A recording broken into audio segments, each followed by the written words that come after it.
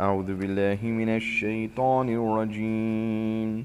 بسم الله الرحمن الرحيم. الحمد لله رب العالمين، الرحمن الرحيم، مالك يوم الدين. إياك نعبد وإياك نستعين. اهدنا الصراط المستقيم، صراط الذين أنعمت عليهم غير المغضوب عليهم ولا الضالين.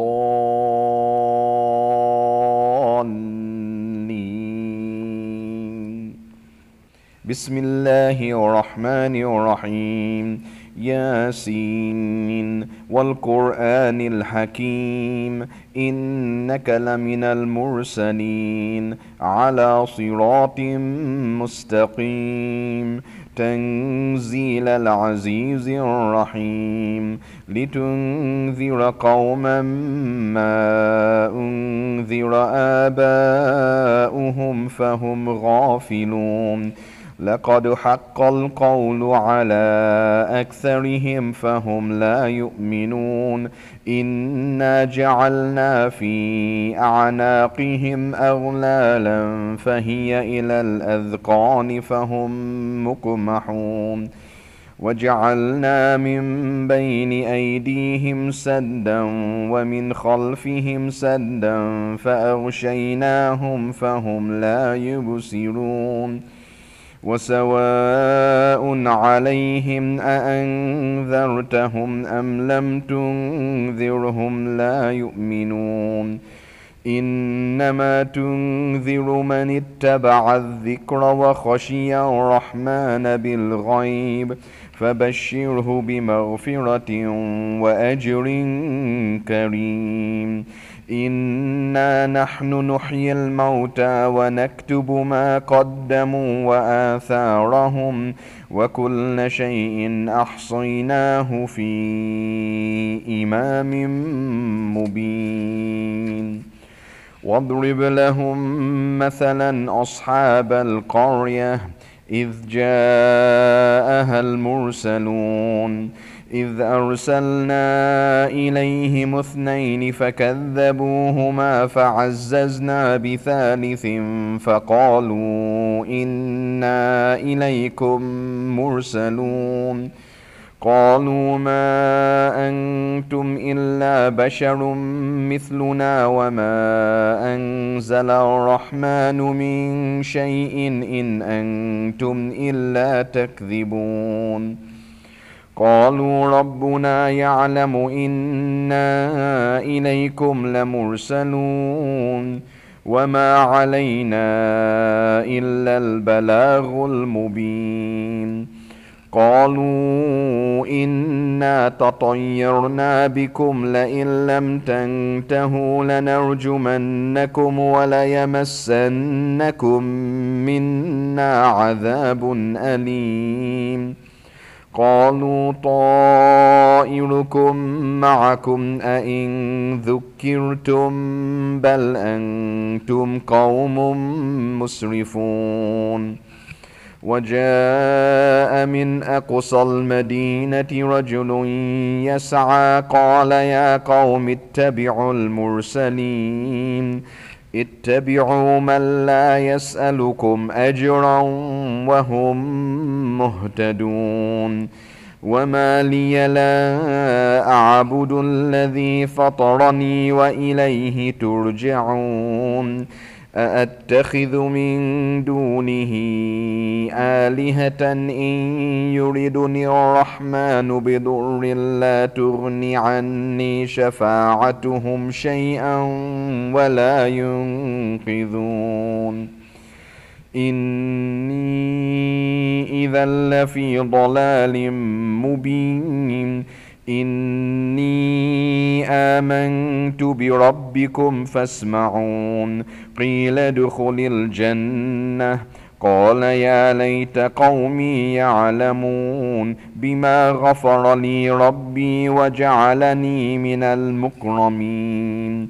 وما أنزلنا على قومه من بعده من جند من السماء وما كنا منزلين إن كانت إلا صيحة واحدة فإذا هم خامدون يا حسرة على العباد ما يأتيهم من رسول إلا كانوا به يستهزئون ألم يروا كم أهلكنا قبلهم من القرون أنهم إليهم لا يرجعون وإن كل لما جميع لدينا محضرون وآية لهم الأرض الميتة أحييناها وأخرجنا منها حبا فمنه يأكلون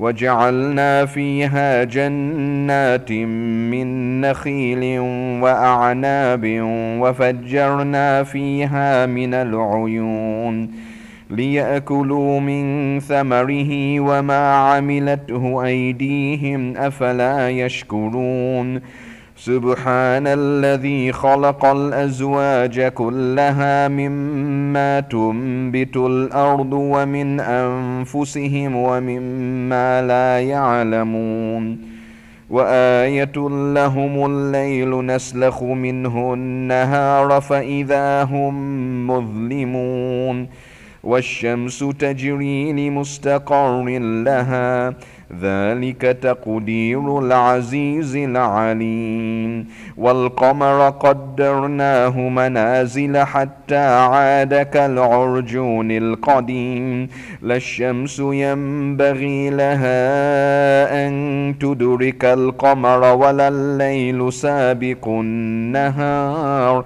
وكل في فلك يسبحون وآية لهم أنا حملنا ذريتهم في الفلك المشحون وخلقنا لهم من مثله ما يركبون وإن نشأ نغرقهم فلا صريخ لهم ولا هم ينقذون إلا رحمة منا ومتاعا إلى حين وإذا قيل لهم اتقوا ما بين أيديكم وما خلفكم لعلكم ترحمون وما تأتيهم من آية من آيات ربهم إلا كانوا عنها معرضين وإذا قيل لهم أنفقوا مما رزقكم الله قال الذين كفروا للذين آمنوا أنطعم من لو يشاء الله أطعمه إن أنتم إلا في ضلال مبين ويقولون متى هذا الوعد إن كنتم صادقين ما ينذرون إلا صيحة واحدة تأخذهم وهم يخصمون فلا يستطيعون توصية ولا إلى أهلهم يرجعون ونفخ في الصور فإذا هم من الأجداث إلى ربهم ينسلون قالوا يا ويلنا من بعثنا من مرقدنا هذا ما وعد الرحمن وصدق المرسلون إن كانت إلا صيحة واحدة فإذا هم جميع لدينا محضرون فاليوم لا تظلم نفس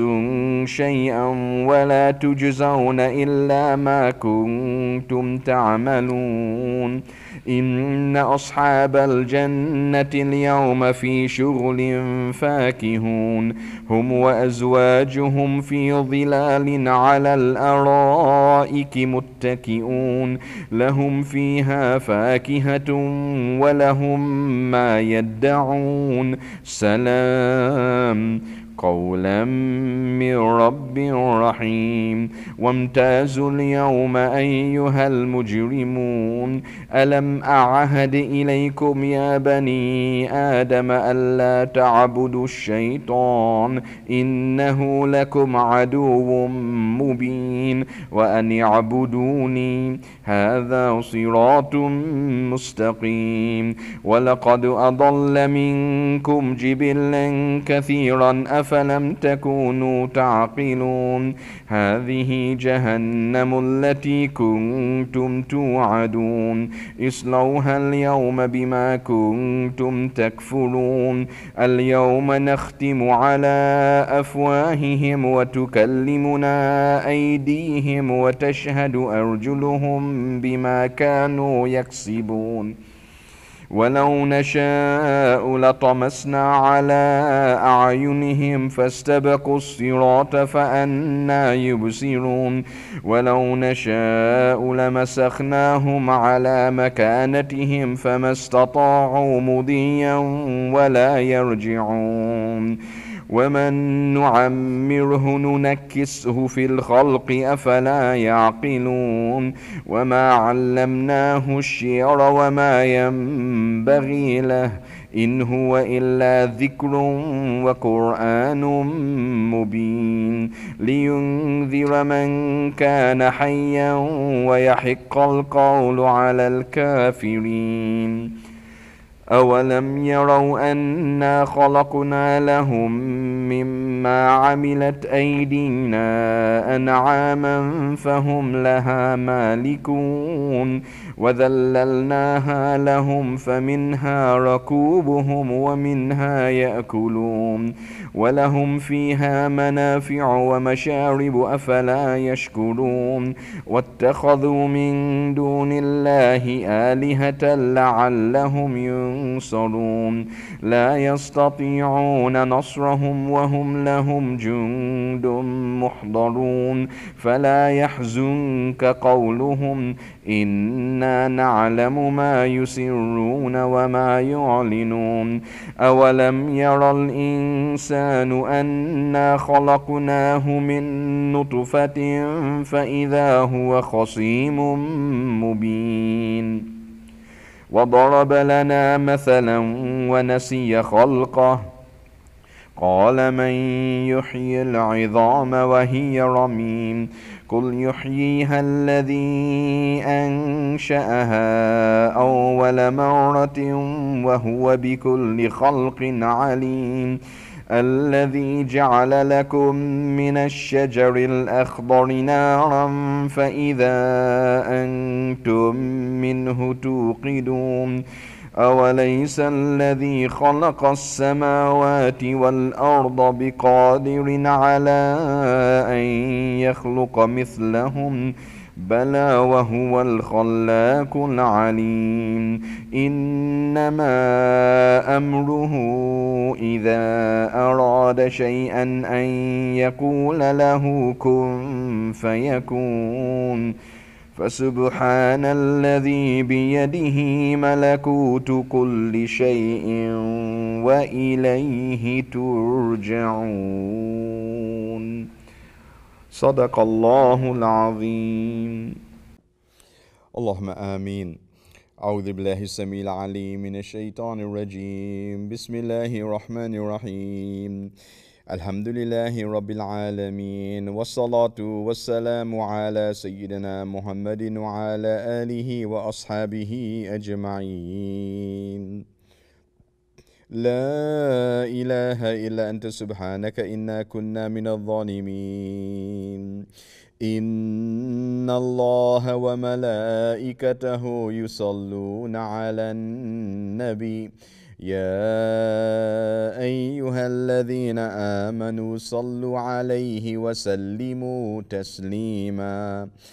اللهم صل على سيدنا محمد عبدك ورسولك النبي الأمي وعلى آله وصحبه وسلم تسليما بقدر عظمة ذاتك في كل وقت وحين.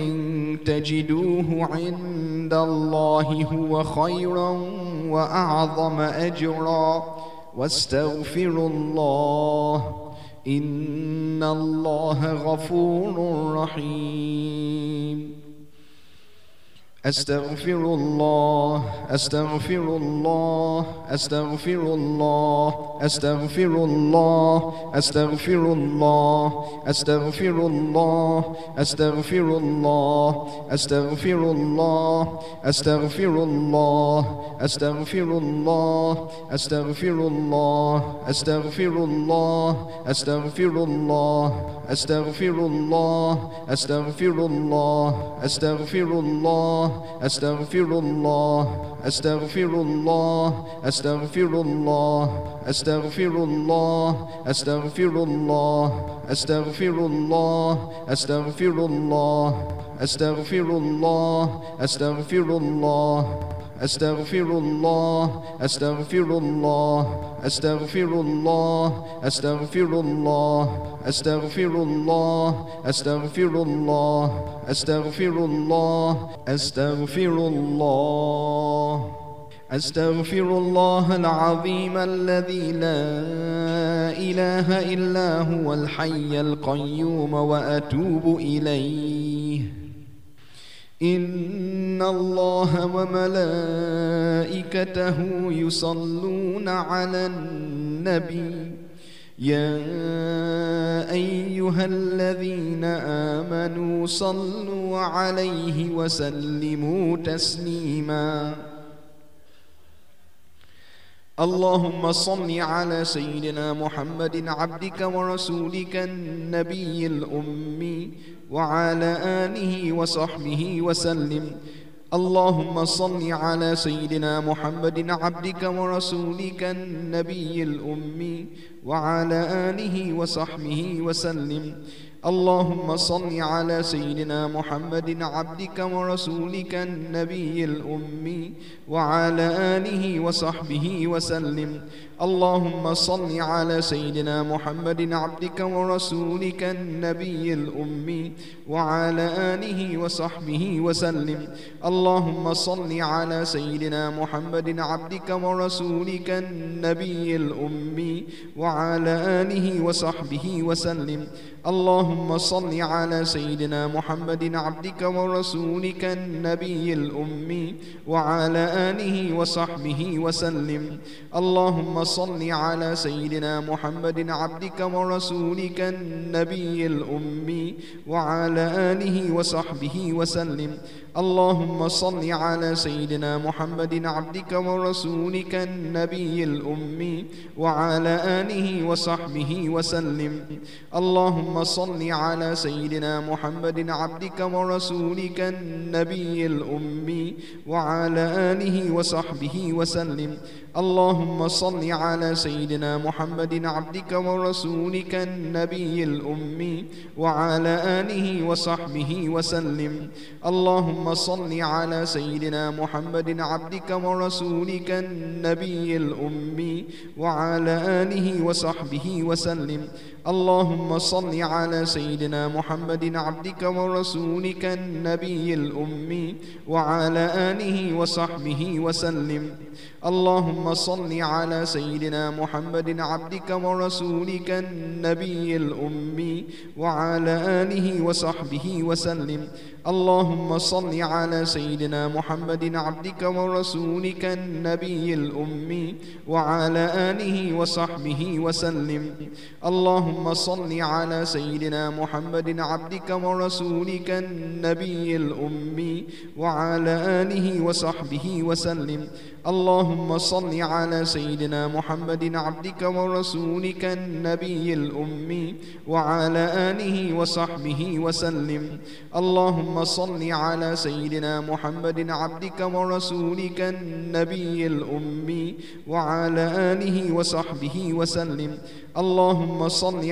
سيدنا محمد عبدك ورسولك النبي الأمي وعلى آله وصحبه وسلم. اللهم صل على سيدنا محمد عبدك ورسولك النبي الأمي وعلى آله وصحبه وسلم. اللهم صل على سيدنا محمد عبدك ورسولك النبي الأمي وعلى آله وصحبه وسلم. اللهم صل على سيدنا محمد عبدك ورسولك النبي الأمي وعلى آله وصحبه وسلم. اللهم صل على سيدنا محمد عبدك ورسولك النبي الأمي وعلى آله وصحبه وسلم. اللهم صل على سيدنا محمد عبدك ورسولك النبي الأمي وعلى آله وصحبه وسلم. اللهم صل على سيدنا محمد عبدك ورسولك النبي الأمي وعلى آله وصحبه وسلم. اللهم صل على سيدنا محمد عبدك ورسولك النبي الأمي وعلى آله وصحبه وسلم.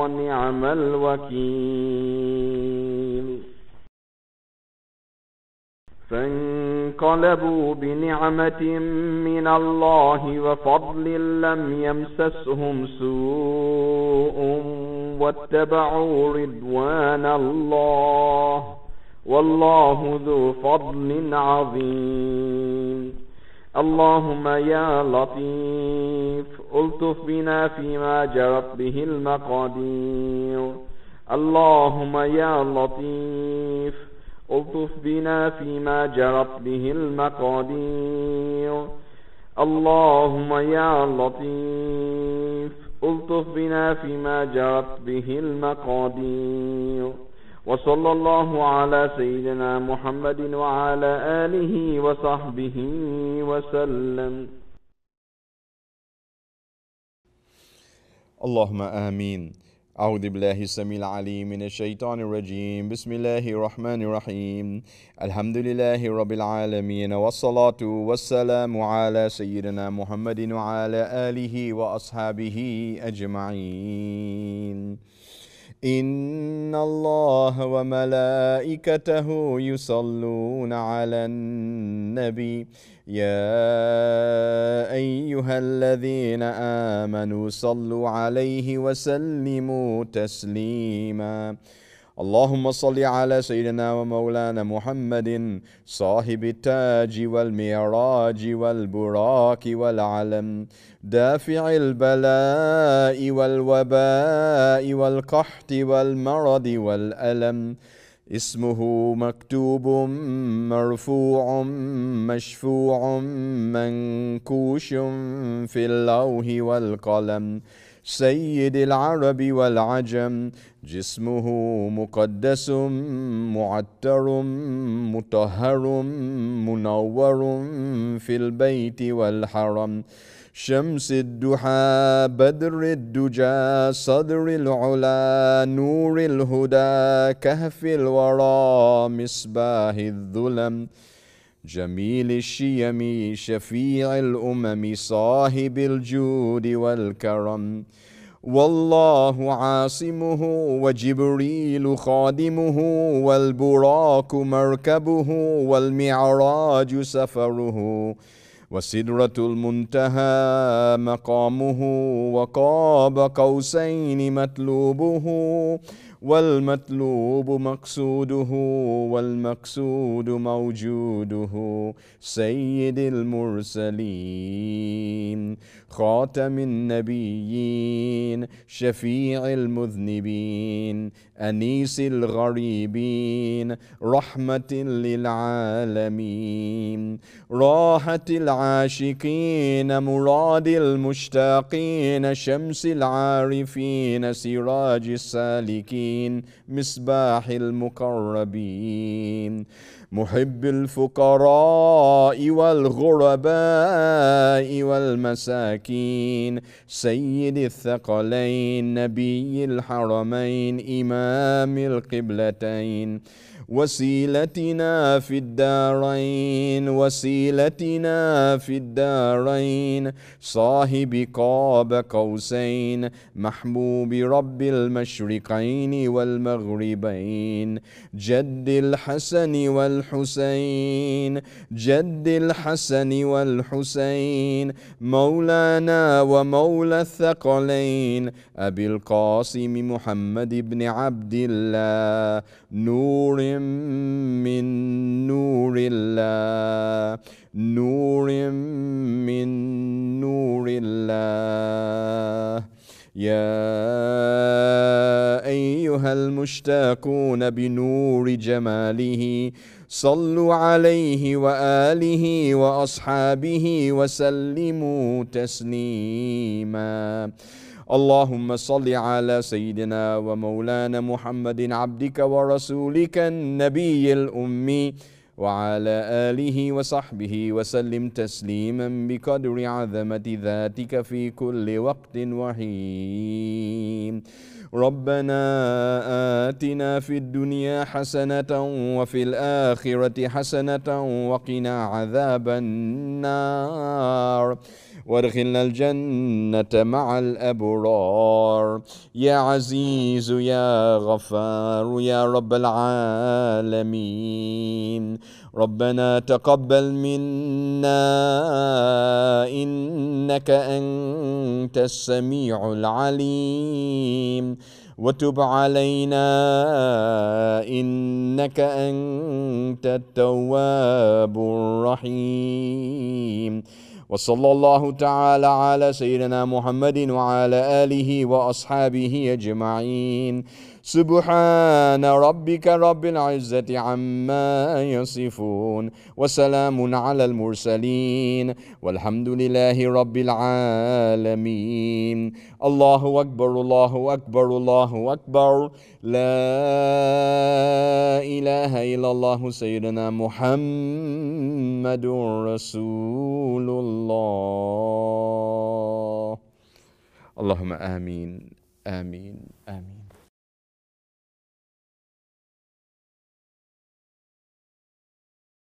بسم الله الرحمن الرحيم.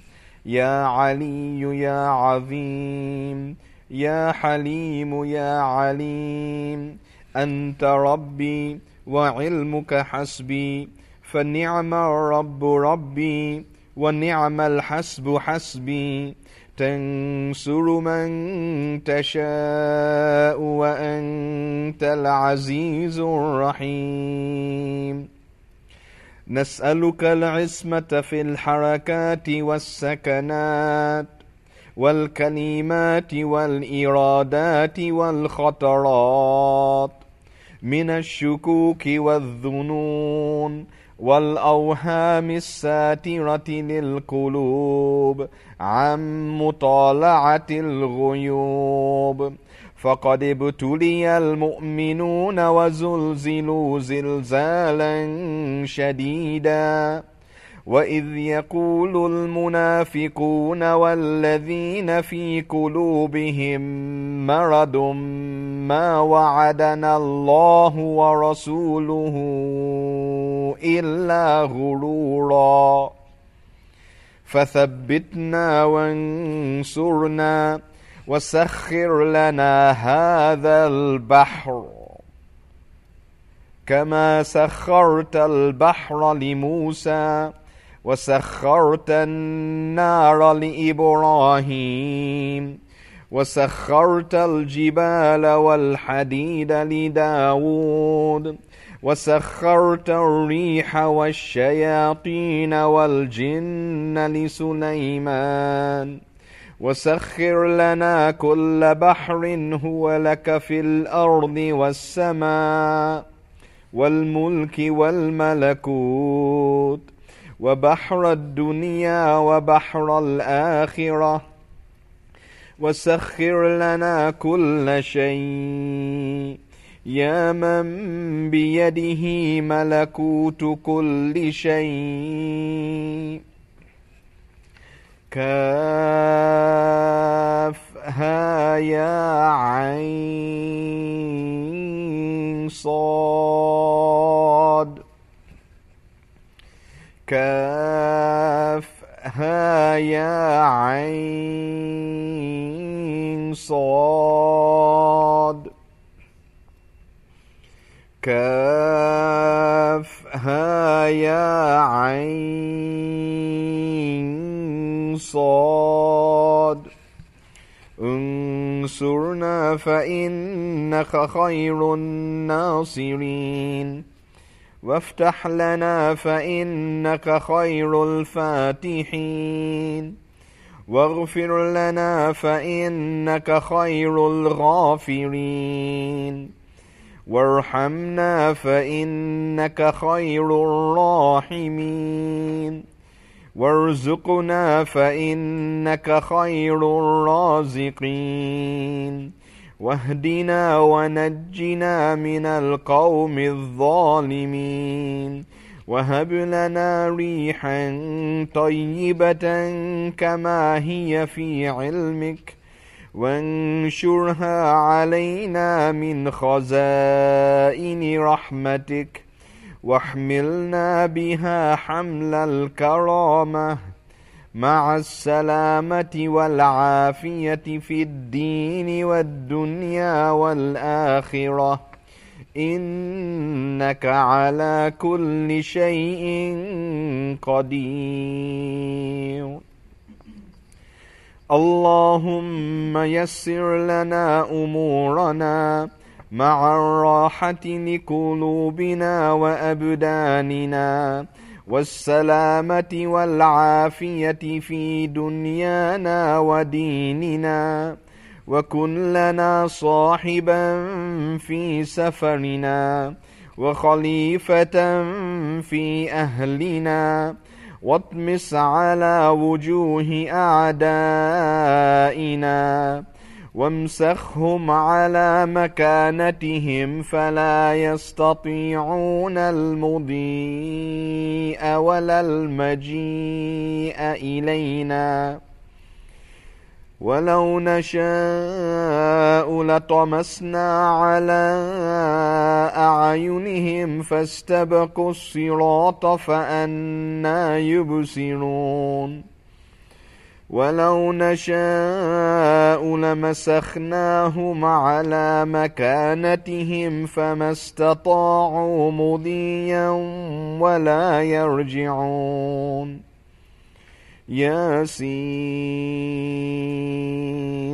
والقرآن الحكيم إنك لمن المرسلين على صراط مستقيم تنزيل العزيز الرحيم لتنذر قوما ما أنذر آباؤهم فهم غافلون لقد حق القول على أكثرهم فهم لا يؤمنون إنا جعلنا في أعناقهم أغلالا فهي إلى الأذقان فهم مقمحون وجعلنا من بين أيديهم سدا ومن خلفهم سدا فأغشيناهم فهم لا يبصرون شاهت الوجوه شاهت الوجوه شاهت الوجوه وعنت الوجوه للحي القيوم وقد خاب من حمل ظلما طاسين حاميم عين سين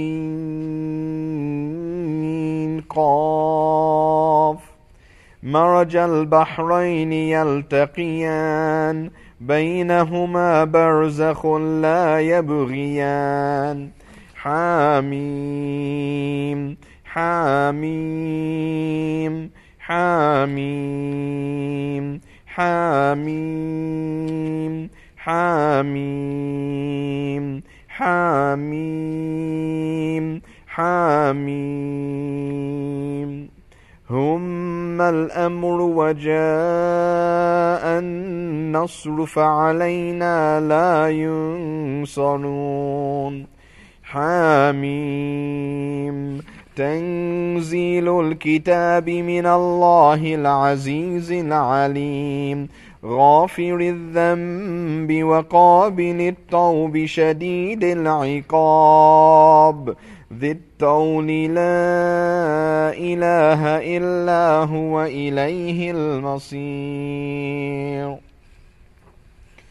بسم الله بابنا تبارك حيطاننا ياسين سقفنا كاف ها يا عين صاد كفايتنا حاميم عين سين قاف حمايتنا فسيكفيكهم الله وهو السميع العليم فسيكفيكهم الله وهو السميع العليم فسيكفيكهم الله وهو السميع العليم ستر العرش مسبول علينا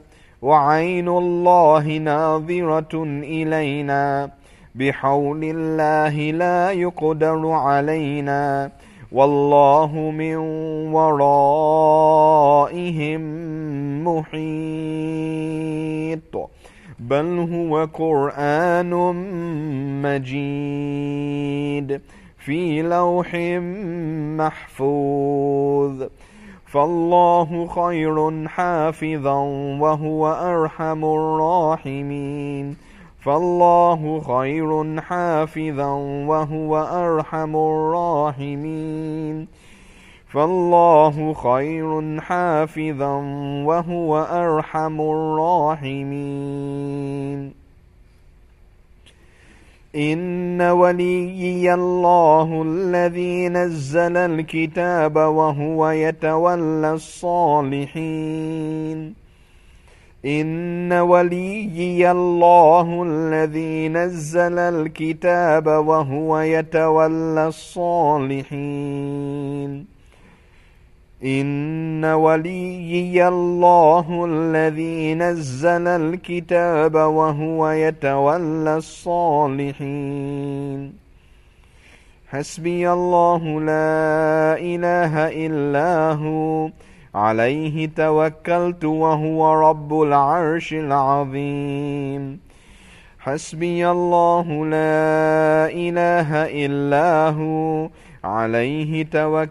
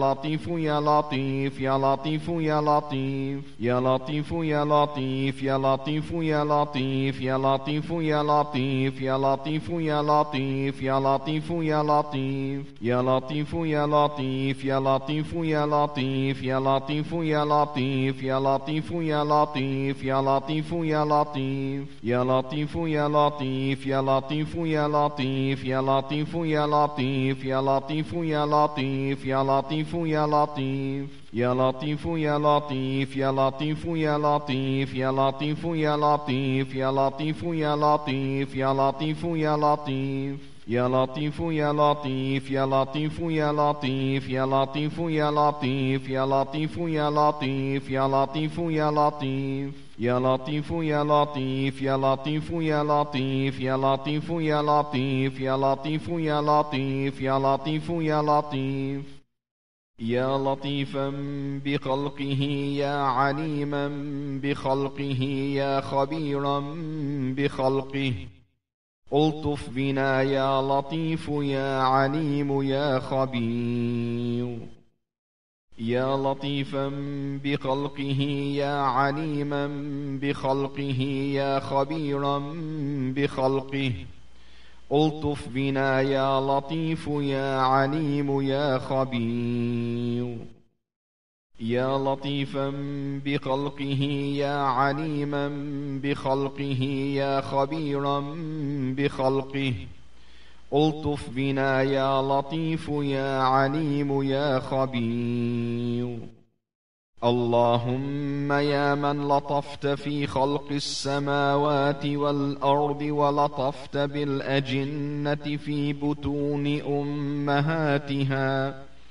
ألطف بنا لطفا يليق بكرمك ورحمتك يا أرحم الراحمين يا الله اللهم يا من جعلت الصلاة على النبي من القربات نتقرب إليك بكل صلاة صليت عليه من أول النشأة إلى ما لا نهاية من الكمالات بسم الله ما شاء الله لا يسوق الخير إلا الله بسم الله ما شاء الله لا يصرف السوء إلا الله بسم الله ما شاء الله وما بكم من نعمة فمن الله بسم الله ما شاء الله لا حول ولا قوة إلا بالله بسم الله ما شاء الله لا يسوق الخير إلا الله بسم الله ما شاء الله لا يصرف السوء إلا الله بسم الله ما شاء الله وما بكم من نعمة فمن الله بسم الله ما شاء الله لا حول ولا قوة إلا بالله بسم الله ما شاء الله لا يسوق الخير إلا الله بسم الله ما شاء الله لا يصرف السوء إلا الله بسم الله ما شاء الله وما بكم من نعمة فمن الله بسم الله ما شاء الله لا حول ولا قوة إلا بالله وصلى الله على سيدنا محمد وعلى آله وصحبه وسلم. أعوذ بالله من الشيطان الرجيم. بسم الله الرحمن الرحيم. اللهم صل صلاة كاملة وسلم سلاما تاما على سيدنا محمد الذي تنحل به العقد وتنفرج به الكرب وتقضى به الحوائج وتنال به الرغائب وحسن الخواتيم ويستسقى الغمام بوجهه الكريم وعلى آله وصحبه في كل لمحة ونفس بعدد كل معلوم لك. اللهم صل صلاة كاملة وسلم سلاما تاما على سيدنا محمد الذي تنحل به العقد وتنفرج به الكرب وتقضى به الحوائج وتنال به الرغائب وحسن الخواتيم ويستسقى الغمام بوجهه الكريم وعلى آله وصحبه في كل لمحة ونفس بعدد كل معلوم لك.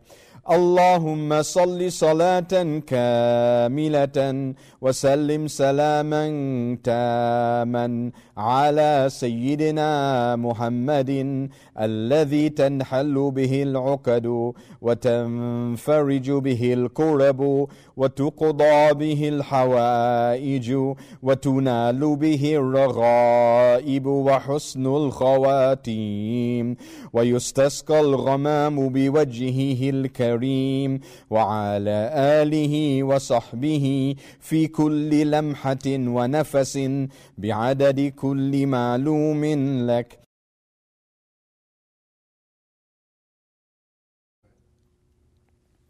Inshallah, we'll continue with Dhikr Jami'ah.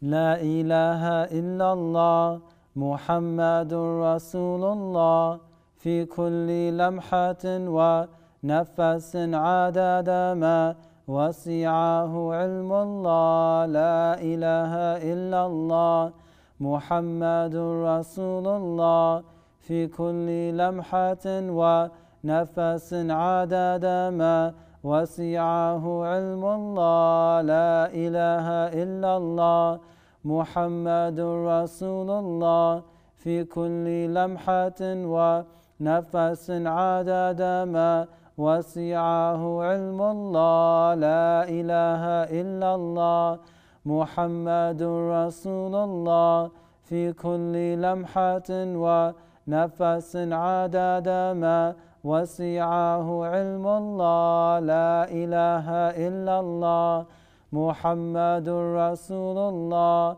في كل لمحة ونفس عدد ما وسعه علم الله. لا إله إلا الله محمد رسول الله في كل لمحة ونفس عدد ما وسعه علم الله. لا إله إلا الله محمد رسول الله في كل لمحة ونفس عدد ما وسعه علم الله.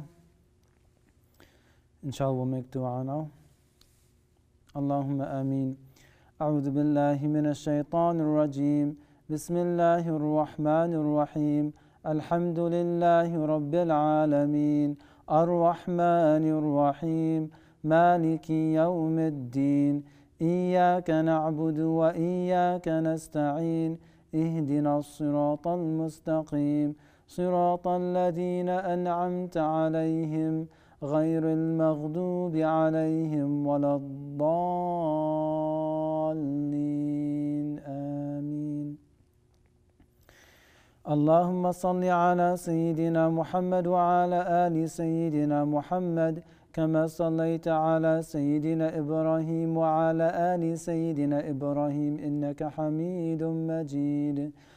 اللهم بارك على سيدنا محمد وعلى آل سيدنا محمد كما باركت على سيدنا إبراهيم وعلى آل سيدنا إبراهيم في العالمين إنك حميد مجيد. O Allah subhanahu wa ta'ala, we pray for our Shaykh, teacher, Murshid and Master, Sayyidina Shaykh Faisal Hamid Abdul Razak. O Allah, may you increase him in knowledge and wisdom. O Allah, may you protect him from evil, and we pray that he will lead his murids on the straight path towards you. O Allah, we pray for the Shaykh and his family. We pray that you strengthen them in Iman, keep them in good health, and grant them long life in Islam. O Allah, we pray that you protect them from all evil, ease their trials, and grant them the sweetness of paradise. ربنا آتنا في الدنيا حسنة وفي الآخرة حسنة وقنا عذاب النار. Allah, forgive us for our sins and guide us on the straight path leading to paradise. O Allah, you know the needs of all of us present here. O Allah, answer our dua and take care of our needs.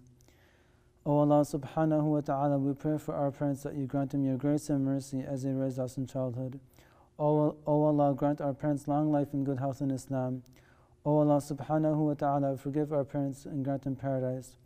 O Allah, for our parents who have passed away and returned to you, Allah, we beg you to forgive them. O Allah subhanahu wa ta'ala, we pray for all the murids of Shaykh Faisal throughout the world. O Allah, we pray that you ease our trials and grant us the strength to face our trials.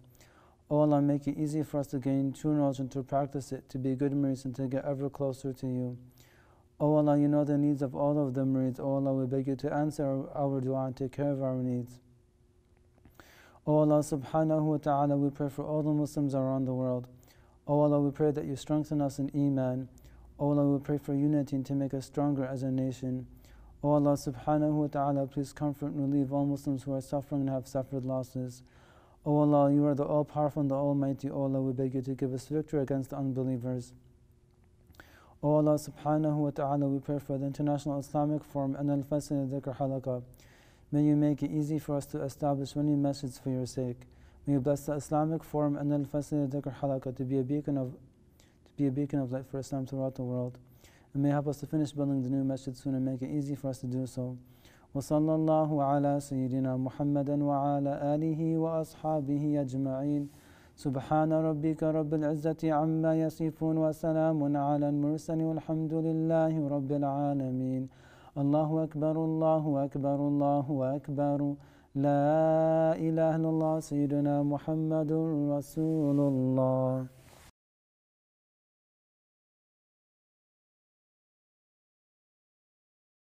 أعوذ بالله السميع العليم من الشيطان الرجيم بسم الله الرحمن الرحيم الحمد لله رب العالمين والصلاة والسلام على سيدنا محمد وعلى آله وأصحابه أجمعين وأشهد أن لا إله إلا الله وحده لا شريك له وأشهد أن سيدنا محمدا عبد الله ورسوله.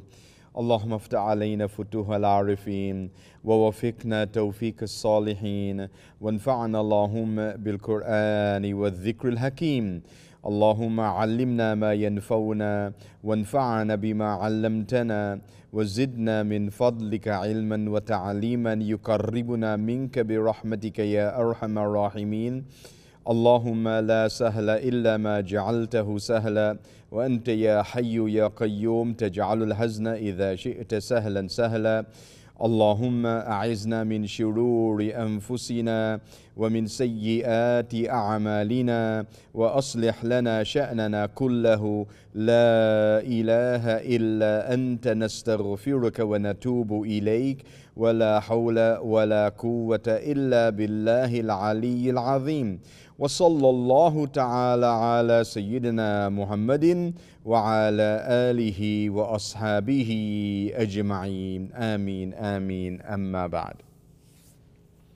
My dear respected brothers and sisters, my dear murids, Assalamu alaikum wa rahmatullahi ta'ala wa barakatuhu. May the peace and blessings of God Almighty be with each and every one of you.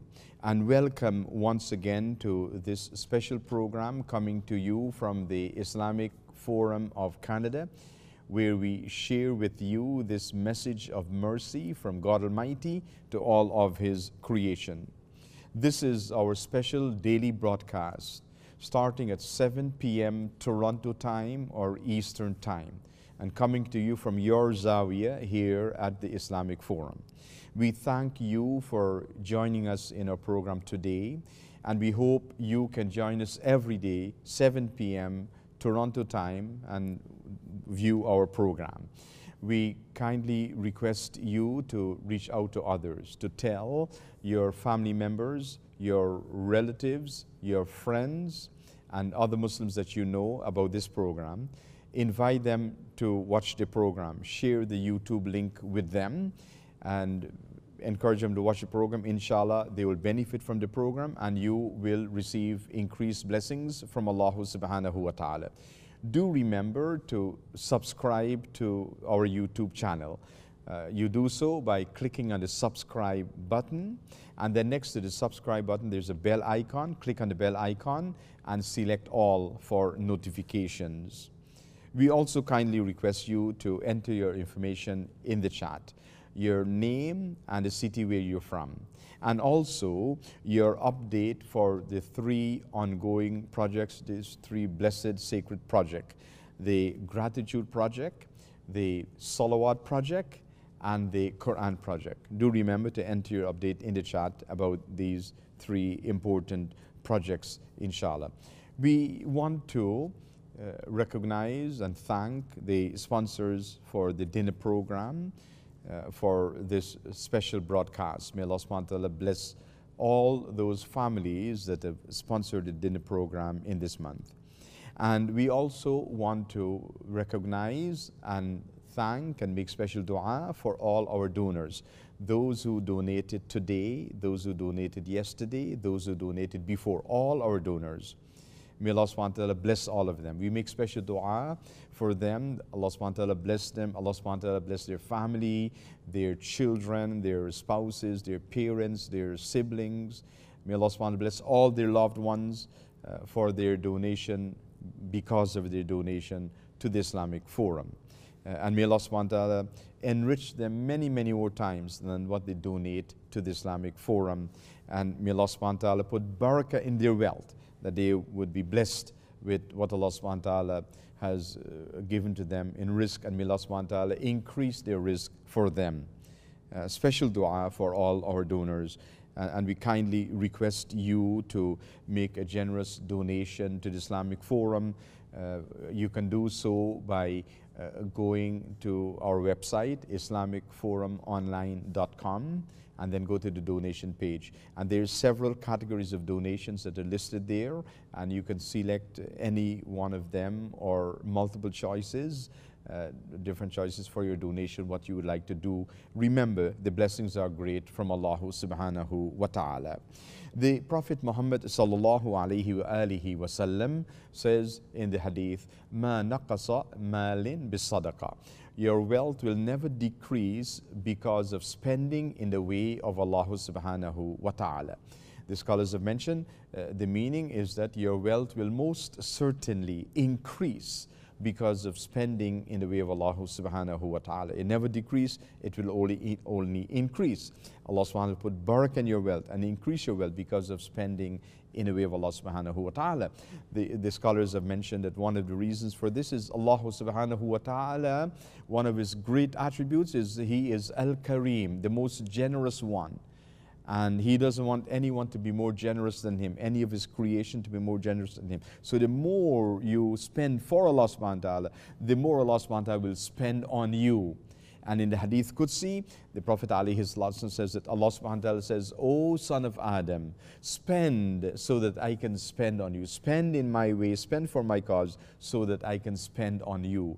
This is how Allah subhanahu wa ta'ala responds to those who spend in his way and for his cause. Allah subhanahu wa ta'ala mentions in the Quran that this is the way, the opening for you to attain piety, birr. In the Quran, Allah subhanahu wa ta'ala reveals, لَن تَنَالُوا الْبِرَّ حَتَّى تُنْفِقُوا مِمَّا تُحِبُّونَ. You will never attain birr or piety unless and until you spend of what you love, your wealth for Allah subhanahu wa ta'ala. And this concept of birr in the Quran refers to the pinnacle, the high point, the acme. The best of all the qualities of the believers that they're described in the Quran, the pinnacle of that is birr. And so the way to achieving that is by spending in the way of Allah subhanahu wa ta'ala. Yet again, Allah subhanahu wa ta'ala tells us of some of the great rewards of spending in His way, of giving sadaqah, charity, donation for Allah subhanahu wa ta'ala. Allah subhanahu wa ta'ala says, مثل الذين ينفقون أموالهم في سبيل الله كمثل حبة أنبتت 7 سنابل في كل سنبلة 100 حبة والله يضاعف لمن يشاء والله واسع عليم. Allah subhanahu wa ta'ala talks about the example of those who spend in the way of Allah subhanahu wa ta'ala. He gives the similitude of a grain of corn, one grain of corn. You plant that and it bears 8 branches or ears. In each branch there are 100 grains. So that one grain is multiplied 700 times. 7 branches in each one, 100 grains. One grain multiplied 700 times. The rewards you get for spending in the way of Allah subhanahu wa ta'ala. And then Allah subhanahu wa ta'ala at the end of the ayah, He says, Wallahu yudha'ifu liman yasha, Wallahu wasi'un alim. And Allah subhanahu wa ta'ala will give multiple increase to whomever He wants. In other words, more than 700 times. Whatever Allah subhanahu wa ta'ala would like to do, the sky's the limit. There's no limit of the rewards from Allah subhanahu wa ta'ala for those who donate. I want you to bear in mind these things so that you can be from among those who would spend in the way of Allah subhanahu wa ta'ala, so that Allah subhanahu wa ta'ala can bless you more and more and more. I also want to share with you that our concern in this program is to serve you and to be of benefit to you, and two specific things: to focus on your safety or your well-being, your security, your health, and also on your spirituality. So those two things, your spirituality and then your safety and well-being.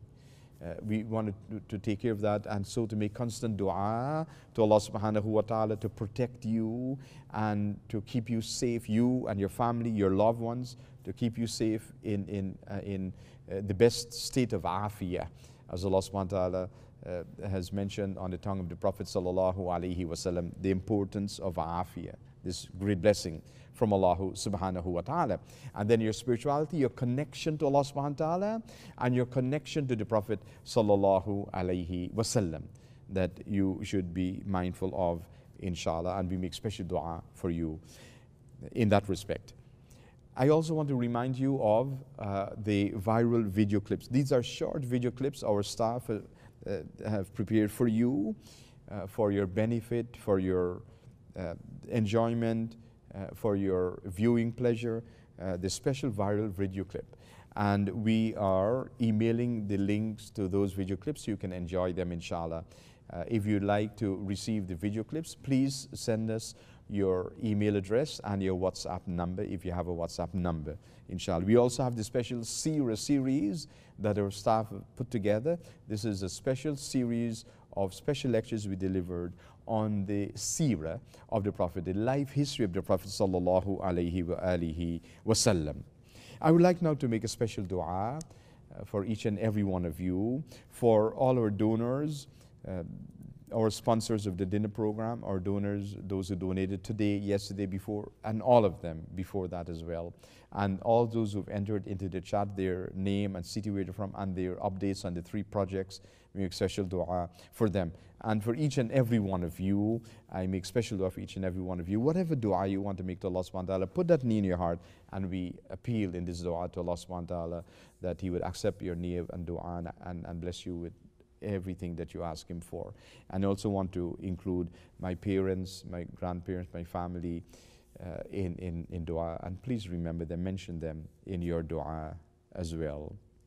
So kindly raise your hands and join me in dua. Allahumma ameen. أعوذ بالله السميع العليم من الشيطان الرجيم بسم الله الرحمن الرحيم الحمد لله رب العالمين والصلاة والسلام على سيدنا محمد وعلى آله وأصحابه أجمعين لا إله إلا أنت سبحانك إنا كنا من الظالمين لا إله إلا الله الحليم الكريم سبحان الله رب العرش العظيم والحمد لله رب العالمين اللهم إنا نسألك موجبات رحمتك وعزائم مغفرتك والغنيمة من كل بر والسلامة من كل إثم اللهم لا تدع لنا ذنبا إلا غفرت ولا هما إلا فرجت ولا دينا إلا قضيت ولا مريضا إلا شفيت ولا مريضا إلا شفيت ولا ميتا إلا رحمت ولا ميتا إلا رحمت ولا حاجة من حوائج الدنيا والآخرة هي لك رضا إلا قضيتها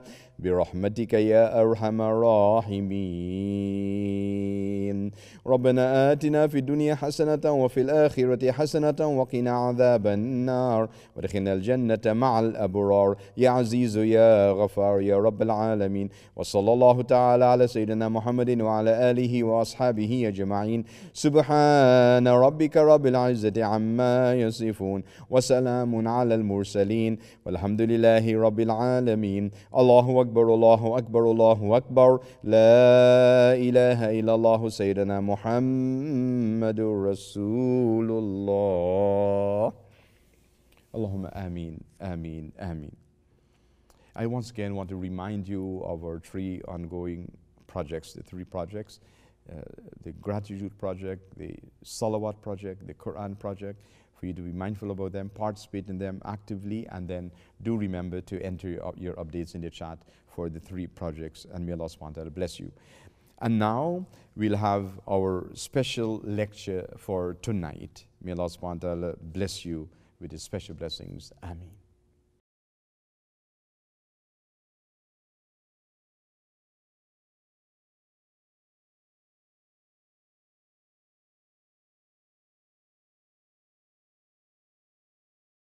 أعوذ بالله السميع العليم من الشيطان الرجيم بسم الله الرحمن الرحيم الحمد لله رب العالمين والصلاة والسلام على سيدنا محمد وعلى آله وأصحابه أجمعين وأشهد أن لا إله إلا الله وحده لا شريك له وأشهد أن سيدنا محمدا عبد الله ورسوله اللهم افتح علينا فتوح العارفين ووفقنا توفيق الصالحين وانفعنا اللهم بالقرآن والذكر الحكيم اللهم علمنا ما ينفعنا وانفعنا بما علمتنا وزدنا من فضلك علما وتعليما يقربنا منك برحمتك يا أرحم الراحمين اللهم لا سهل إلا ما جعلته سهلا وأنت يا حي يا قيوم تجعل الحزن إذا شئت سهلا سهلا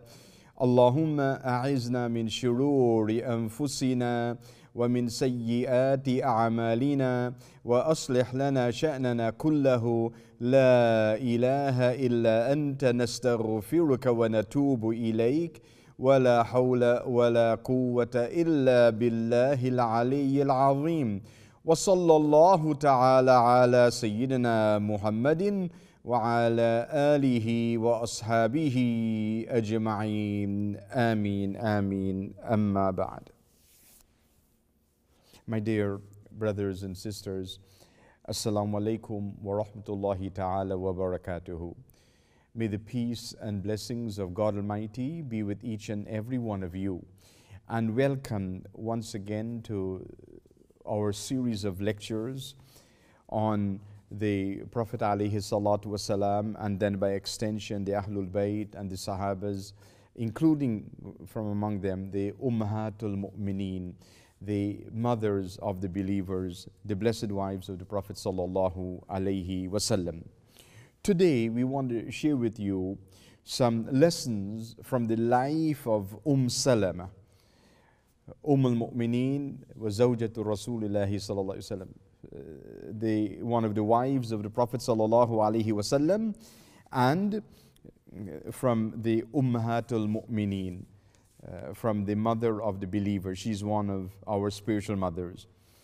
As Allah subhanahu wa ta'ala says, and the wives of the Prophet sallallahu alaihi wasallam wa azwajuhu are your mothers, meaning your spiritual mothers. So they have that special maqam for the believers, for all the believers, all the Muslims. Salama is a special person indeed, one of the outstanding women of Islam. And she was born on, the date of her passing, she passed away on the 3rd of Rabi'a Thani.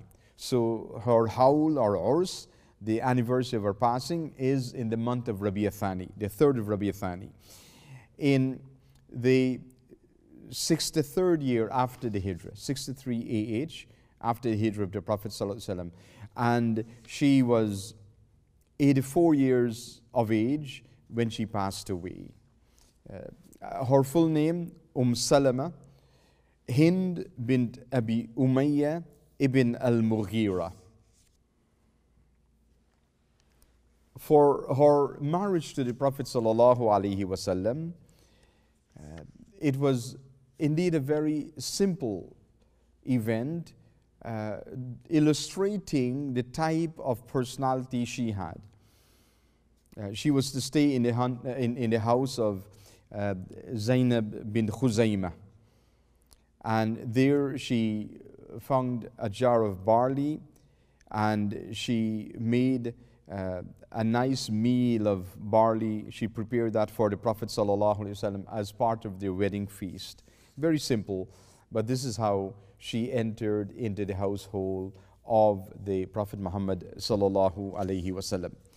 She is popularly known by her nickname Salama because of her son Salama from her first husband Abdullah ibn Asad. She and her husband Sayyidah Salama and her husband Sayyidina Abdullah ibn Asad are considered to be from among the earliest group of people who accepted Islam. In the very early stages of the da'wah of the Prophet ﷺ, she and her husband accepted Islam. And she was from among those who made the first hijrah to Abyssinia. As you know, the Muslims made hijrah to Abyssinia, some of them. That was the first hijrah of the Muslims from Mecca. And then the second hijrah, the main hijrah, was to Medina. So she and her husband made hijrah to Abyssinia. And then they became part of a select group that the Prophet ﷺ loved and made much dua for. He really appreciated those who went to Abyssinia on hijrah because they made a tremendous sacrifice. And they, led by Sayyidina Jafar ibn Abi Talib, the cousin of the Prophet ﷺ. And Sayyidina Jafar, he is described as, from those early years, as among those who resembled the Prophet ﷺ physically the most. And in the early days before prophethood in Mecca, it wasn't unusual for people in Mecca to mistakenly took him for the Prophet ﷺ.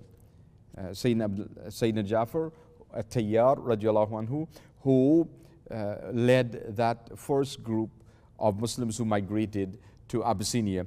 Sayyidah Salama radiallahu anha was one of them, herself and her first husband, Sayyidina Abdullah ibn Asad. Then they returned back to Mecca from Abyssinia, and they prepared now for the second hijrah, the hijrah to Medina, when the Prophet ﷺ permitted the Muslims, granted them permission to make hijrah to Medina. And so they did that in stages. Small groups at a time would leave Mecca secretly and go to Medina. So in this second hijrah, her husband, Sayyidina Abdullah ibn Asad, and Salama decided to proceed to Medina for the hijrah. So he prepared for this journey with his camel and the little belongings they could take, because it's a long journey. They couldn't take much. They left most of their belongings behind them in Mecca. So they set out on this journey.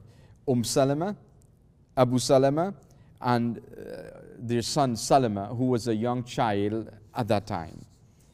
But when they left Mecca, or were about to leave Mecca, the relatives of Salama stopped them and took away the camel from them.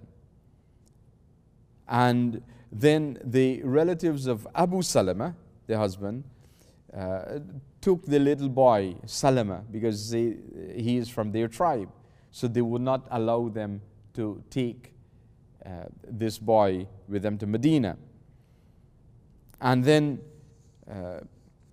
so Abu Salama was allowed to go, but the relatives of Salama also took her and prevented her from going. She was left with her relatives and without her son, because her husband's family, they took the boy, this young child, Salama. So only Abu Salama was allowed to go to Medina. Very painful separation.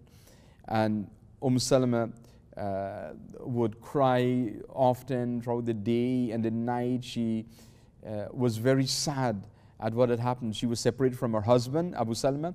She was separated from her son, Salama. She was left alone. Salama.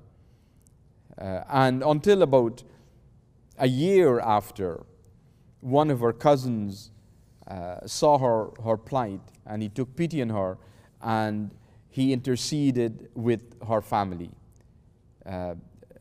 so that the son was returned to her, Salama, and then later on they allowed them to go to Medina.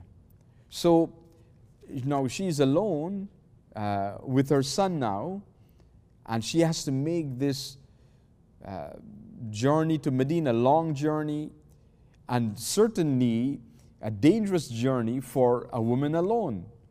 Nevertheless, she was so brave and wise and outgoing. She prepared her camel and she set off, left Mecca to go to Medina.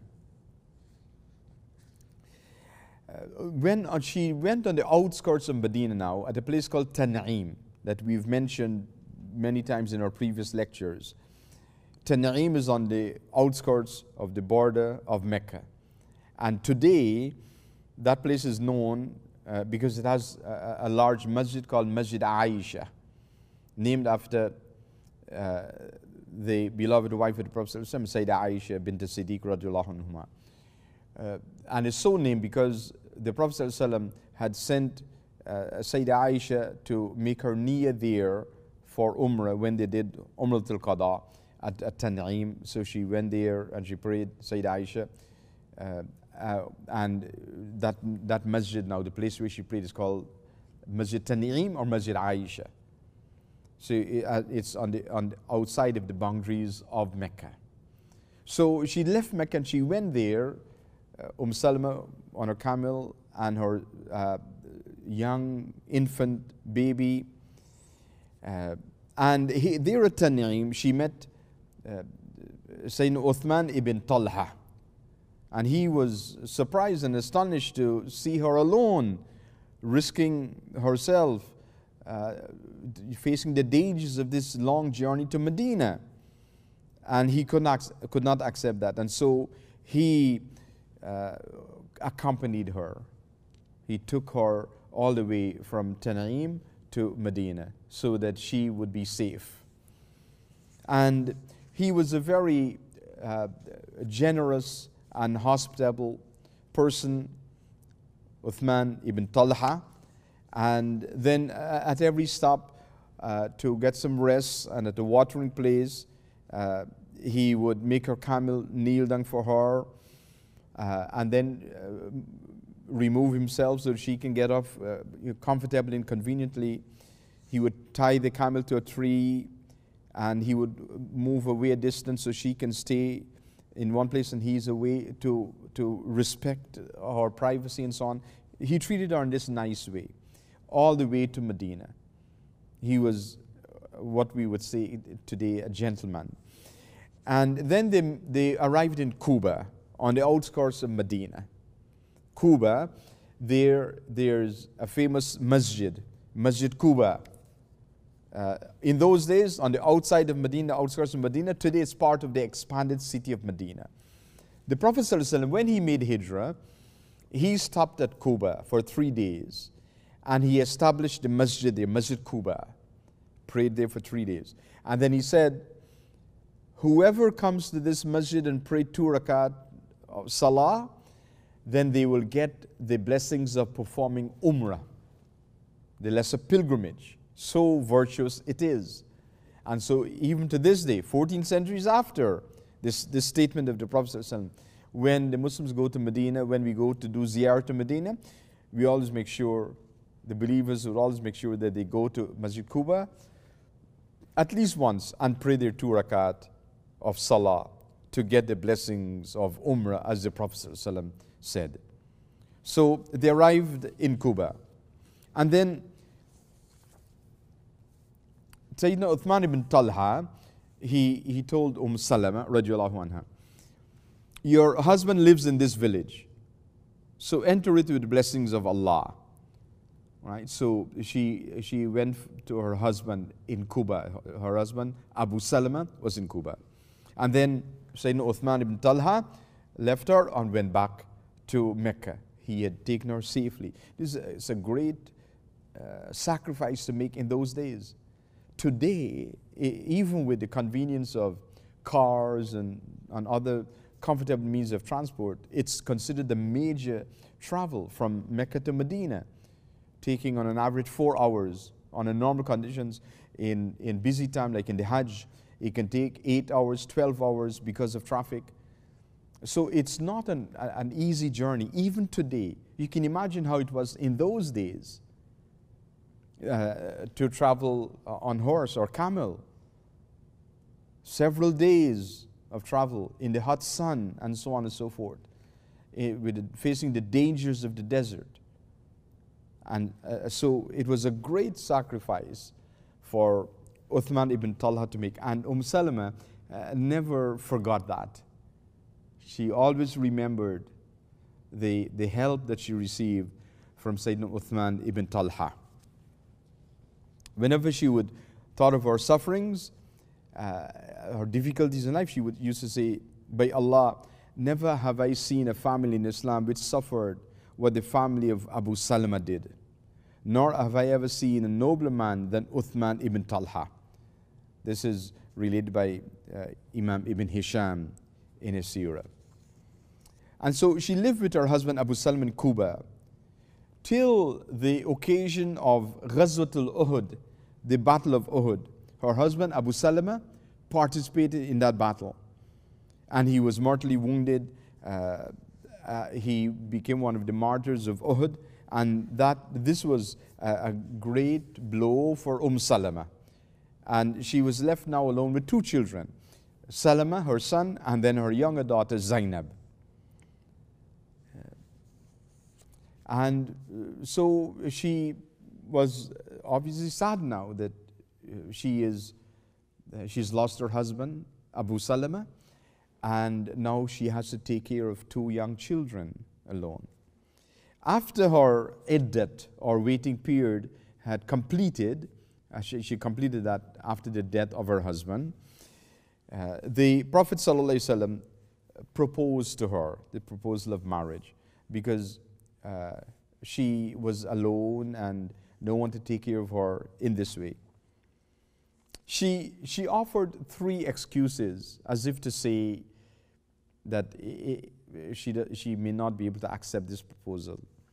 She says, I'm a very jealous woman.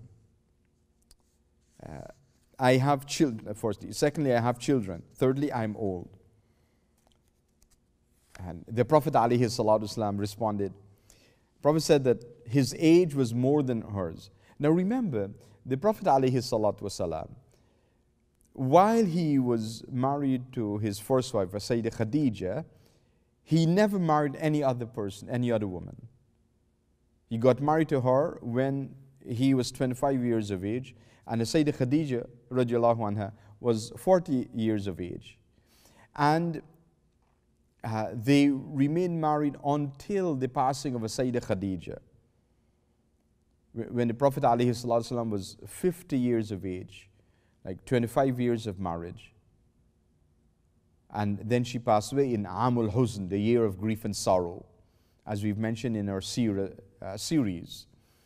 So while he was married to Sayyidah Khadija, he did not marry anyone else. All his other wives, he married after that time. And there are many different reasons for, in the case of each one of them. So she accepted this proposal of marriage, and she was married in the 4th year after the Hijrah. 4th year after the Hijrah. Her mahar was some goods worth about 10 dirhams. Very simple once again, her simplicity. At Hudaybiyah now, the event which took place at this is the Sulh al-Hudaybiyah. There's an important event which took place, and the role of Salama was significant. Hudaybiyah, you would know, we've dealt with this previously in our seerah studies. The Prophet ﷺ and the Sahabas left Medina, in a state of ihram to go to Mecca. They wanted to perform Umrah. And then they stopped at Hudaybiyah on the outskirts of Mecca to negotiate with Quraysh their entrance into Mecca and to be allowed to perform Umrah and then to leave. This was the first time they were coming back to Mecca en masse together after the Hijrah. And and of course, there was a lot of bitterness among Quraysh against the Muslims, fighting wars and so on and so forth. So the Quraysh refused to allow the Muslims to enter Mecca for their Umrah. And then they signed an agreement which was against the Muslims. The conditions of that treaty, Sulh al-Hudaybiyah, it was many of the things or conditions were against the Muslims. For example, among the conditions that the Quraysh insisted on was that if anyone from among the ranks of the Muslims in Medina were to renounce Islam and come back to Mecca, then Quraysh are allowed to accept them. But if anyone from Mecca accepts Islam, goes to Medina, the Prophet and Muslims cannot accept them. This is one of the bitter conditions, difficult conditions of the treaty. Because the Prophet he loves the Muslims, he wants them to be with him, and if they're coming from Mecca, accepting Islam, he wants to have them. But he agreed to it in the interest of peace, that he wanted to have peace with Quraysh, looking at the bigger picture. And that condition, as well as the other unfavorable conditions of Treaty al-Hudaybiyah, worked against the Quraysh. That not too long thereafter, they are begging the Prophet ﷺ to change those conditions.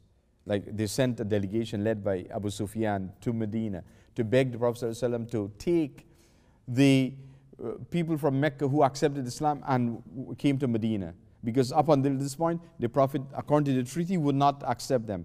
And they would live on the outskirts of Medina. But they would then start attacking the trade caravans from Mecca that's going to Bilad al-Sham, because they have to pass by Medina to go to Bilad al-Sham. And they would attack those trade caravans coming and going. So it affected the economy of Mecca. And so the Quraysh said that if those Muslims were in Medina, the Prophet would not allow them to attack the trade caravans. So that's why they came begging to change the conditions and so on. Nevertheless, at the time of Hudaybiyah, it's a difficult situation. The other, perhaps most difficult condition was that the Quraysh would not allow them to enter Mecca to perform Umrah. After accepting all these conditions, they returned to Medina empty-handed, and then the next year they would come to perform Umrah, and the Quraysh would allow them 3 days in Mecca. And the next year they did come for Umratul Qada. But now, imagine, they are in a state of Ihram, made their niyyah, reciting Talbiyah from Medina to Mecca. On the outskirts of Mecca, they stopped at Hudaybiyah. They can see Mecca in the distance, it's not too far away. Their desire to go to Masjid al-Haram, to the Kaaba, to perform Umrah.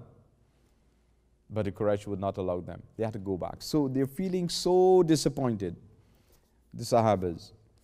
And then the Prophet ﷺ told them he accepted this condition and they must follow. And he told them to shave their heads, do their sacrifice, take off the Ihram, exit from the state of Ihram, and return to Medina. So he's in his tent, and the Sahabas are not doing anything. The Sahabas are not listening to what the Prophet is telling them to do. They remain in their tent. They're not shaving their head to come out of Ihram.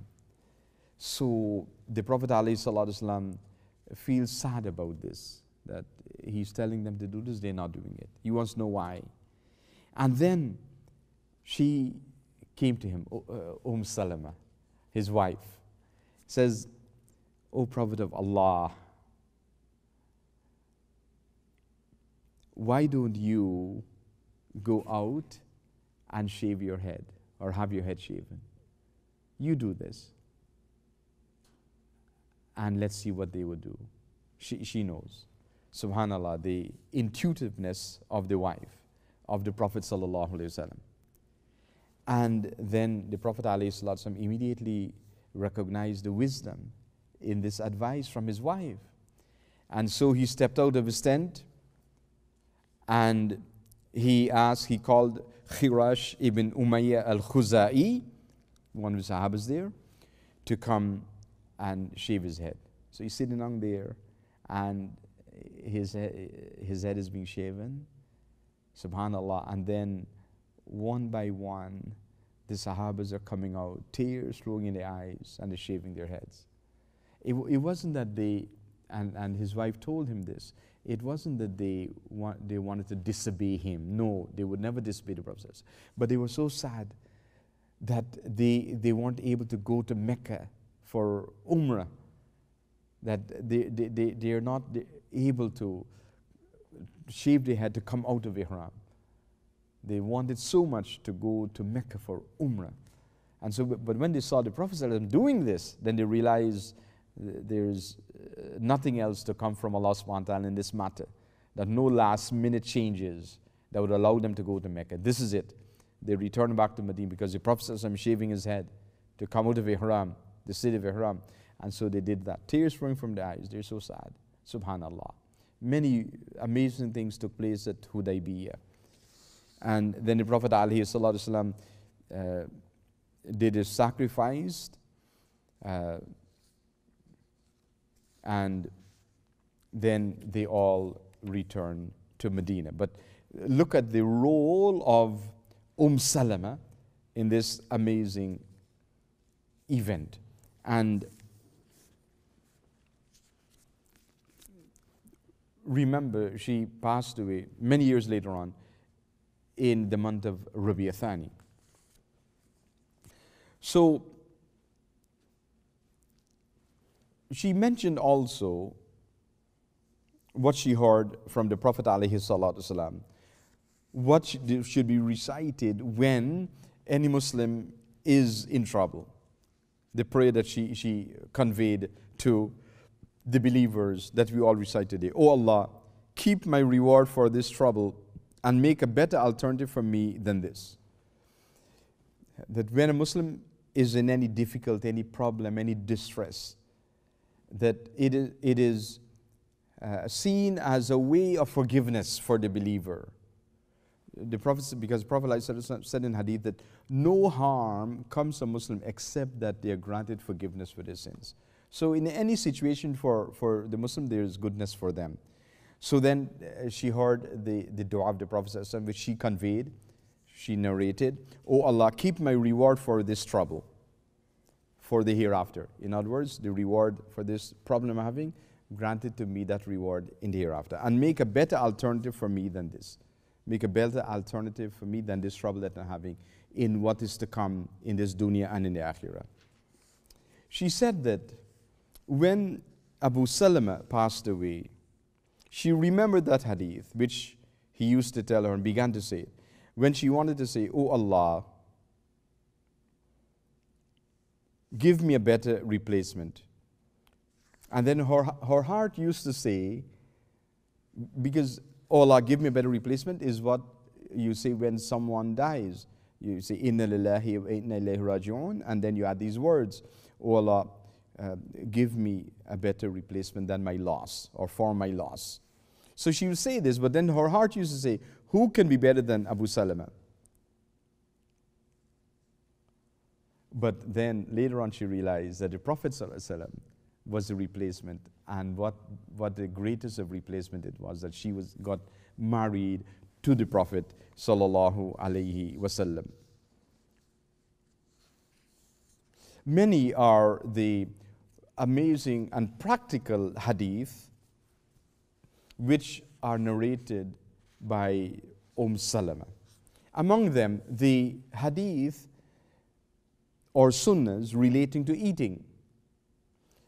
She mentioned the hadith, narrated hadith about the sunnah of the Prophet ﷺ regarding eating, because the Prophet ﷺ used to visit her, and then he would eat in her home, is his wife, and she would notice these things.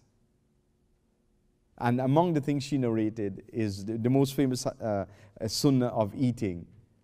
The Prophet said, Samillahi wa kul bi yaminik wa kul mimma yalik, from Salama. So mention the name of Allah subhanahu wa ta'ala. That's the first thing, the sunnah of eating. Bismillah ar-Rahman ar-Rahim, Bismillah wa ala barakatillah, Allahumma barik lana fima razaqtana wa qina adhab an-nar. In this way, she used to mention, she heard the Prophet saying this, so she conveyed it, and we all follow this. So she, Salama, is getting the blessings of all of this because we are following what she conveyed to us. So the dua, Samillahi, is what the Prophet says. Mention the name of Allah, right? She mentioned the name of Allah subhanahu wa ta'ala. And different versions are there. Bismillah, Bismillah ar-Rahman ar-Rahim, Bismillah wa ala barakatillah, Allahumma barik lana fima razaqtana wa qina adhaban nar, which is a complete version of the dua before eating. Samillahi wa kul bi yaminik, and eat with your right hands. That's another important, necessary sunnah of eating. And in other hadith, the Prophet explains this, that the believer eats with their right hands, but Satan eats with his left hand. So don't eat with your left hand. Eat with your right hand. And even for people who are left-handed, they should try to train themselves to eat with their right hands, like this. Because this is the strong sunnah of the Prophet ﷺ. وَكُلْ مِمَّا يَلِيكَ, and eat from what is near to you. So if you have a container of food, then you should eat from that portion that's nearer to you. This is what the Prophet ﷺ would do. And so we follow these sunnah today, and so many millions and millions of people have done it.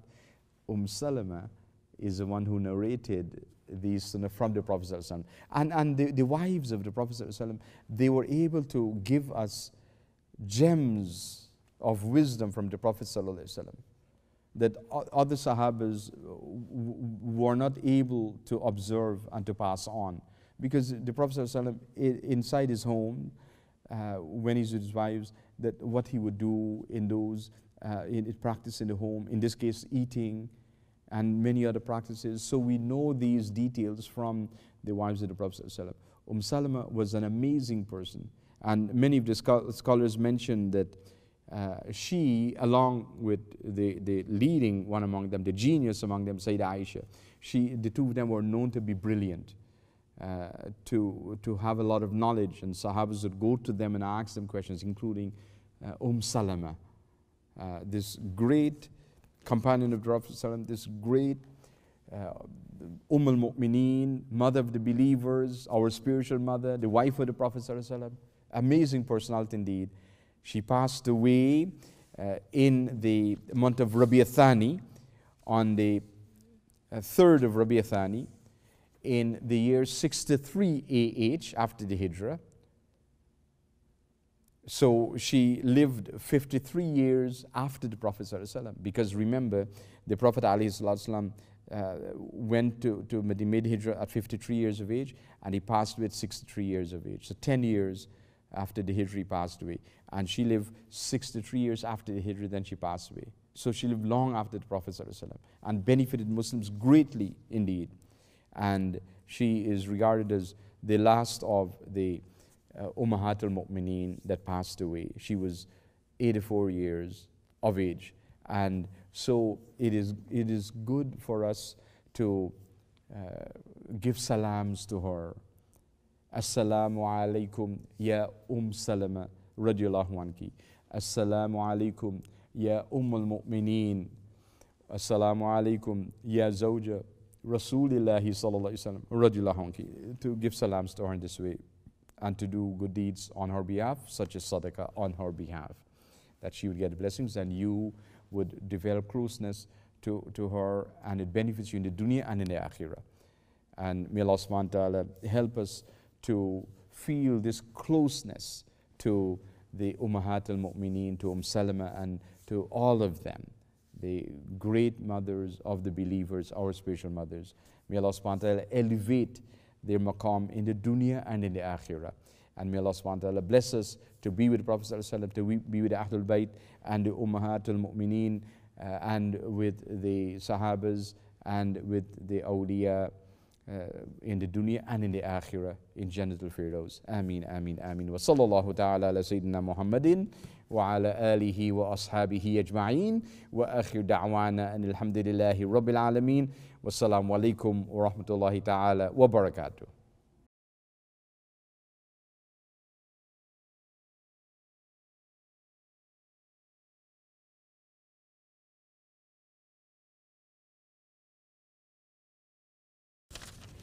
Bismillahir Rahmanir Rahim. Inshallah, our special dua for today and for this month of Rabi' al-Thani. We have finished the month of Rabi' al-Awwal and we're now in the month of Rabi' al-Thani. Tonight is the third night of the month of Rabi' al-Thani. And this is a special month in many ways, among which there are several important individuals that either passed away or were born in the month of Rabi' al-Thani. So, Yawmul Wilada, the occasion of their birth, or Yawmul Wisal, the occasion of their passing. And in the tradition of the Ummah, we remember these great personalities and we honor them. So tonight we spoke about al-Mu'mineen, Sayyidah Salama, radiallahu anha, that an outstanding individual that had many wonderful virtues.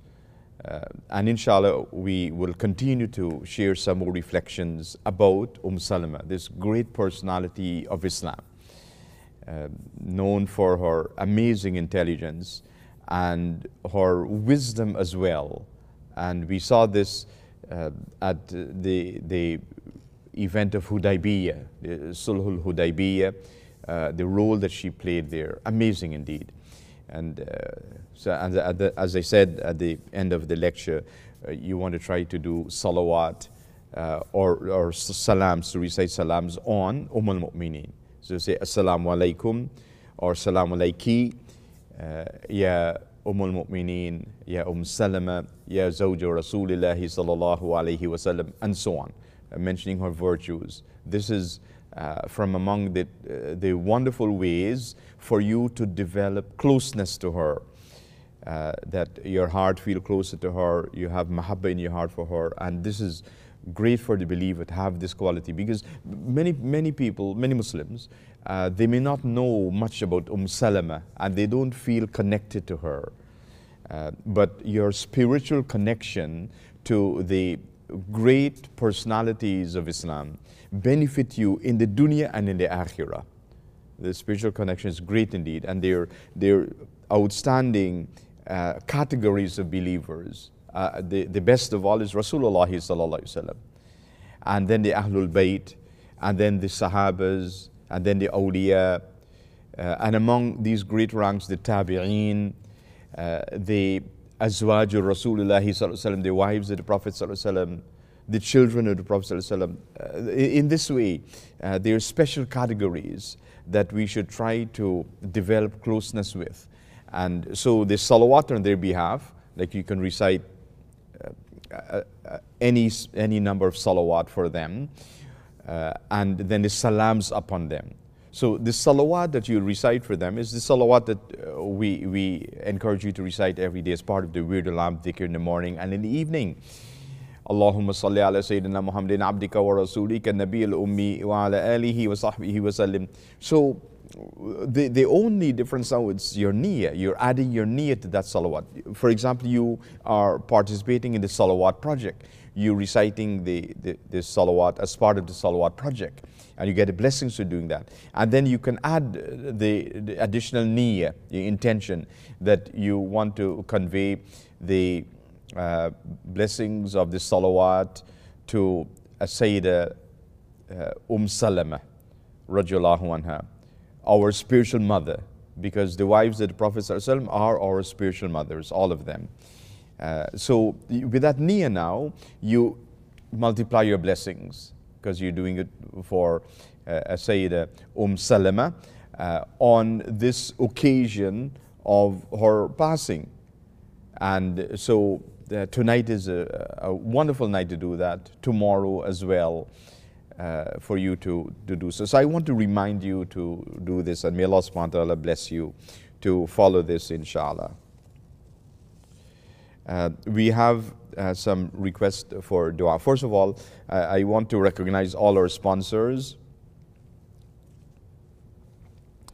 And tonight, Siti Amna Ali is sponsoring the dinner program. Last night, Sidi Azam and Siti Hafiz sponsored the dinner program.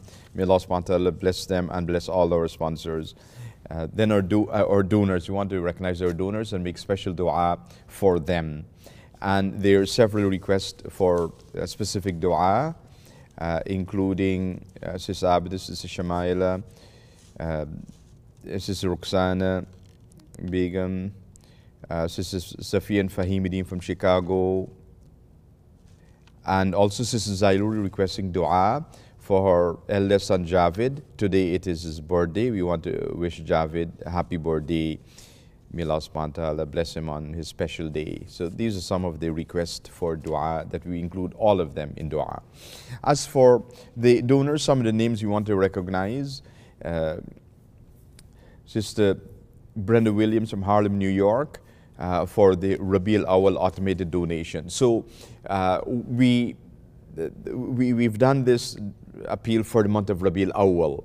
And there are those brothers and sisters who donate for Rabi al-Awwal, and it will be coming to an end soon, the Rabi al-Awwal donation, depending on when they started their automated donation. And we also want to mention the Rabi al-Thani donation. So on the website now, the Rabi al-Awwal donation is no longer there. We finished that special donation. The donation button on the website and donation page, it's Rabi al-Thani automated donation.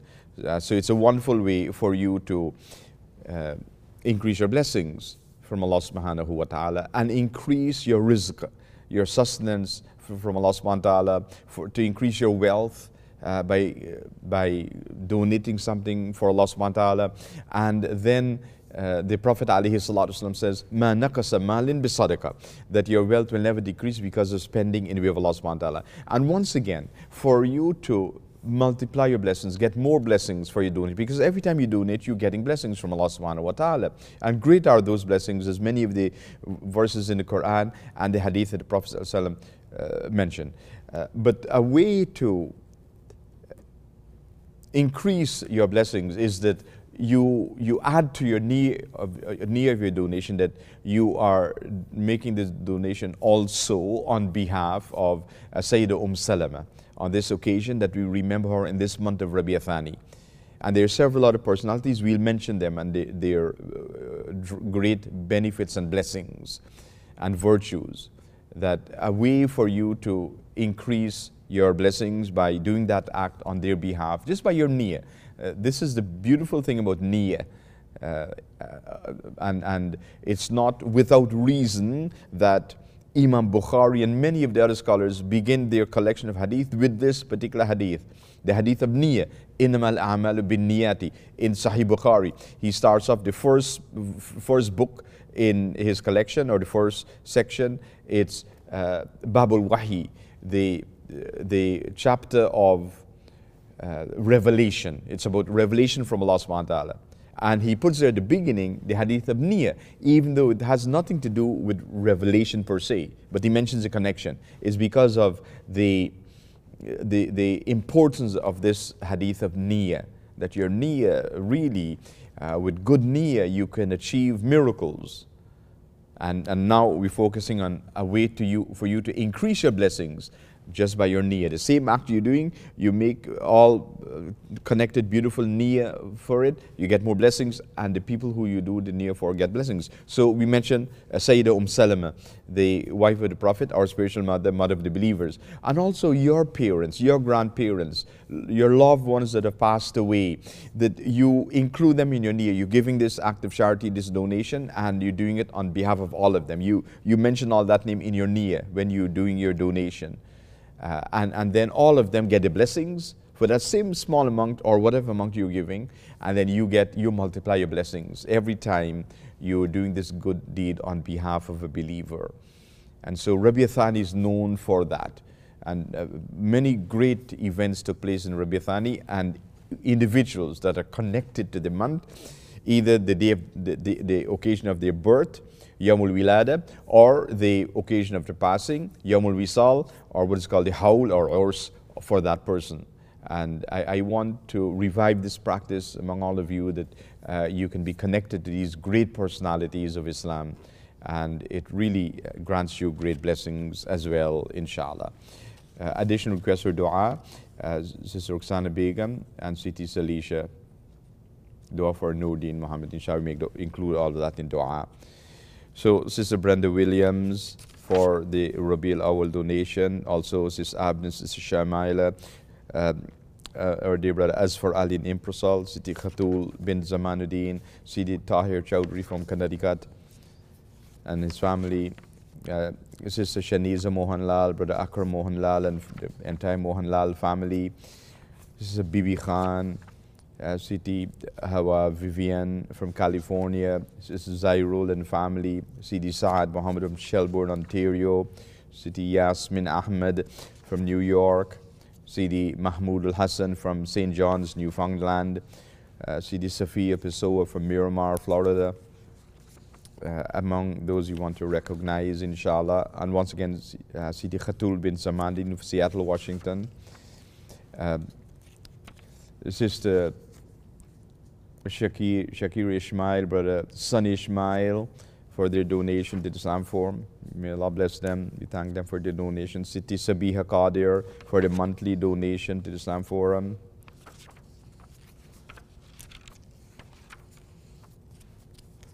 We also recognize and thank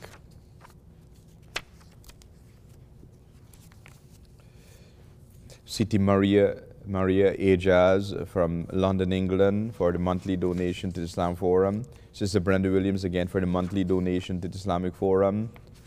May Allah bless her, enrich her many more times. Sister Mariam Chowdhury from Windsor for the monthly donation to the Islamic Forum. Sister Tabassum Khan for the monthly donation to the Islam Forum. Sidi Imran Durrani for his donation to the Islamic Forum. Sidi Zahid Ihsan from San Diego, United States, for his donation to the Islamic Forum. Among the names that we want to mention, may Allah bless all of them, inshallah, and all of you. Make special of all of you. Those are the brothers and sisters that have entered into the information into the chat, inshallah. And so our special dua today for our donors, all of them, all those who donated today, yesterday and before, inshallah. And our special appeal in this special month of Rabi'a Thani. Rabi'a Thani, that you join this appeal, inshallah. To do so, you go to the website once again, and you'll see the button says Rabi'a Thani Automated Donation. I click on that, and you have the three options once again: 10-day automated donation, 20-day automated donation, 30-day automated donation. Select whichever one you want, inshallah, and get the blessings from Allah subhanahu wa ta'ala in your lives. So all our donors, special dua for them. And then all those who entered in the chat, special dua for all of them. Then all those who requested dua, we remember all of them in dua, inshallah. And then for each and every one of you, whatever dua you want to make, keep that in your heart, and we make that dua for you. We pray Allah subhanahu wa ta'ala accept your dua. And we also want to include my entire family in dua. My wife, my children, my sisters, and all their entire family, my grandparents, my entire family, especially my mom and dad. And do remember to mention them in your dua if possible. May Allah bless you for so doing. And so kindly raise your hands and join us in dua. Allahumma ameen.